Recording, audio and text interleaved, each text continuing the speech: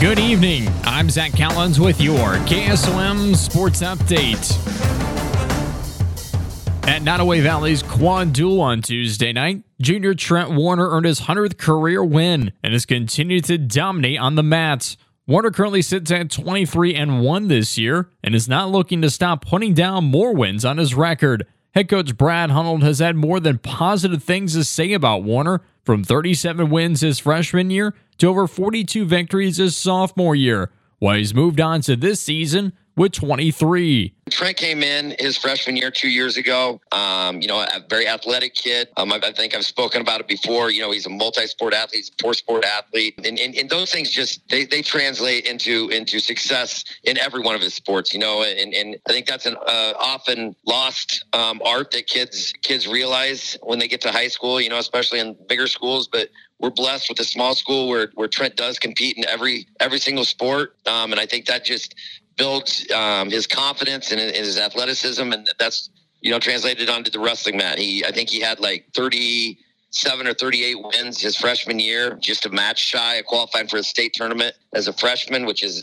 just an impressive feat at the heavyweight division. And working with Ashton Honnold his sophomore year. He had over 40 wins last year, qualified for the state tournament, fell just a match short of placing on the medal stand. He's moved that right on into this season, worked hard in the offseason again with the weight room, decided to devote a lot of time over the summer into some summer wrestling, qualified for Fargo. Was very close to being an All-American at Fargo this summer.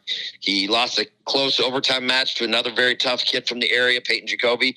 But since then, he's just been dominant. Many athletes go into a sport with the utmost success during their freshman year. Warner came in and has only wanted to get better every single day. He's always working hard in the weight room and in practice in every sport he's involved in, and has only missed one day in his last 3 years due to sickness. Coach Hunold continues to push him to make him know that he is the best heavyweight wrestler in the state. And with the success that he has had, it seems like that push continues to work. There's a couple things that I would say about Trent. He'd get psyched out by certain situations or whatever else. And that progression that he's made over the last 2 years, just gaining that confidence. And that's just something that we want to continue to work on. Making him believe that he is the best heavyweight in the state. Not just in 1A, but 2A, 3A, whatever. That he can go out and win a state championship. You can kind of see that and him starting to believe that. The other big thing with Trent, he's a kid that's going to work. You don't have to get on his case to get him to work hard. He'll be in the weight room. He doesn't miss a practice. I think, to be honest with you, Trent got sick this year. In 3 years of me coaching him, that's the first practice or day of school that I think he's missed in 3 years. So, wow. That's a testament to things too. When you can grind through, some tough days, you're maybe not feeling the best or not wanting to go, and he's been there every single day. So, but in 3 years, 100 victories and only one missed practice. And I think that goes for football, wrestling, track, everything. Muhammad Ali said it best, quote, "To be a great champion, you must believe you are the best. If you're not, pretend you are," end quote. Warner has not taken this with a grain of salt, but rather has shown to the state that he is one of the top heavyweights in Iowa. Trent understands that there's a team aspect to wrestling. There's no opportunity. You step out on the mat and it's mano a mano, you know what I mean? And there's no pointing fingers at somebody else if you didn't get the job done. And so I think that translates into life so much. And Trent really has understood that, hey, you know what?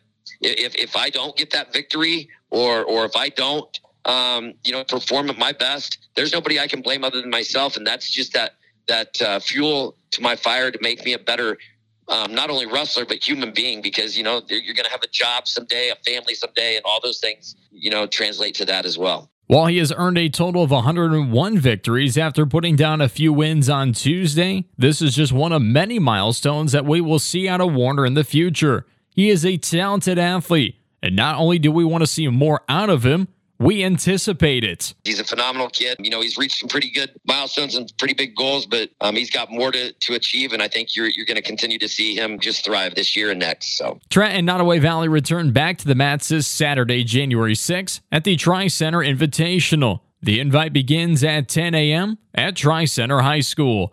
It was a fight to the end for the number 6 Harlan Cyclones girls basketball team on Tuesday night as they fell to number 10 Lewis Central 45-30 for Harlan's first loss of the season. Head coach Zach Clausen said that the uncharacteristic turnovers and slow momentum put a stop to their offensive rhythm. Just understand that pace is very important for us. Defensively, we gave up 45 points. Not a big deal. It's just the offense has got to get a little bit cleaner. We got to get more movement. The ball kind of just stuck in places where it hasn't before. And, it just seemed when we tried to run a set where we thought we needed to slow maybe down because we couldn't get a transition layup or a decent look in transition where we'd try to set up and get a quick hitter or something. There'd just be somebody out of place or the timing wouldn't be right. It's just, I don't know. It's just one of those nights where we couldn't get out of our own way. Aubrey Shriso was able to knock down just a few shots in the game against the Titans, while Erica Russ knocked down around 14 points and led the Cyclones in rebounding on the night.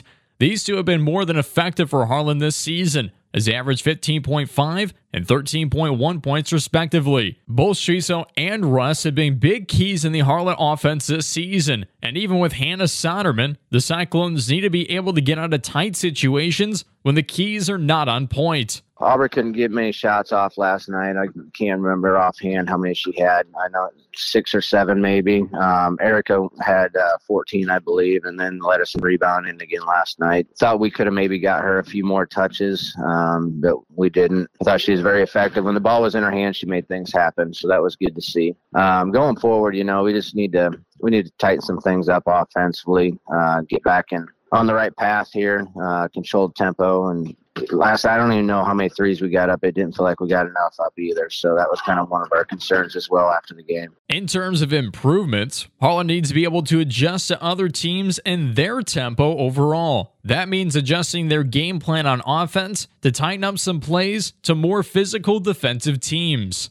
Tightening things up offensively, get back to where we're taking care of the ball and not taking chances as much as we did last night. Being able to adjust a little bit better to teams that want to play more physical and get better in the half court for games that we can't control the tempo or for some reason that's just not picking up the pace enough. If we got to get more solid in the half court on offense. For the remainder of this week, Holland is going to get loosened up to prepare for a few practices ahead of their game against St. Albert, one of the toughest teams in the Hawkeye 10. St. Albert's only loss this season has been to Harlan, which took place on November 28th, where they lost 48-44. This rematch will be a tough one for both sides of the floor. We'll just briefly talk again about last night's performance and then tell them we got to get over it and then focus on St. Albert's today. Try to get plenty of shots up. There's going to be some sore kids in there. It was a pretty physical game last night, but we got to work that out, get loosened up, and just get ready to go and just kind of flush that one from last night and focus our lens a little bit on a few areas like the turnover situation, the half-court offense, and obviously we got to pick the pace up. Harlan travels to St. Albert Catholic High School on Friday, January 5th at 6 p.m. And in collegiate news, Iowa native Audie Crooks was named as the Big 12 Freshman of the Week for Iowa State. She's continued to see a multitude of success this season, as she's been named the Big 12 Freshman of the Week for the second time this season. She's currently leading all Division I freshmen in field goal percentage this season and is averaging 16.5 points per game. She also ranks second on the team in rebounds with 6 per game. Iowa State will return to action tonight when they take on Kansas for their first conference home game this year at 6 p.m. And on the men's college basketball side, the Nebraska Cornhuskers are returning back to action as they host the Indiana Hoosiers tonight at 8 p.m. For news, sports, and more, check out our website at westerniowatoday.com. I'm Zach Callens with this Sports Update.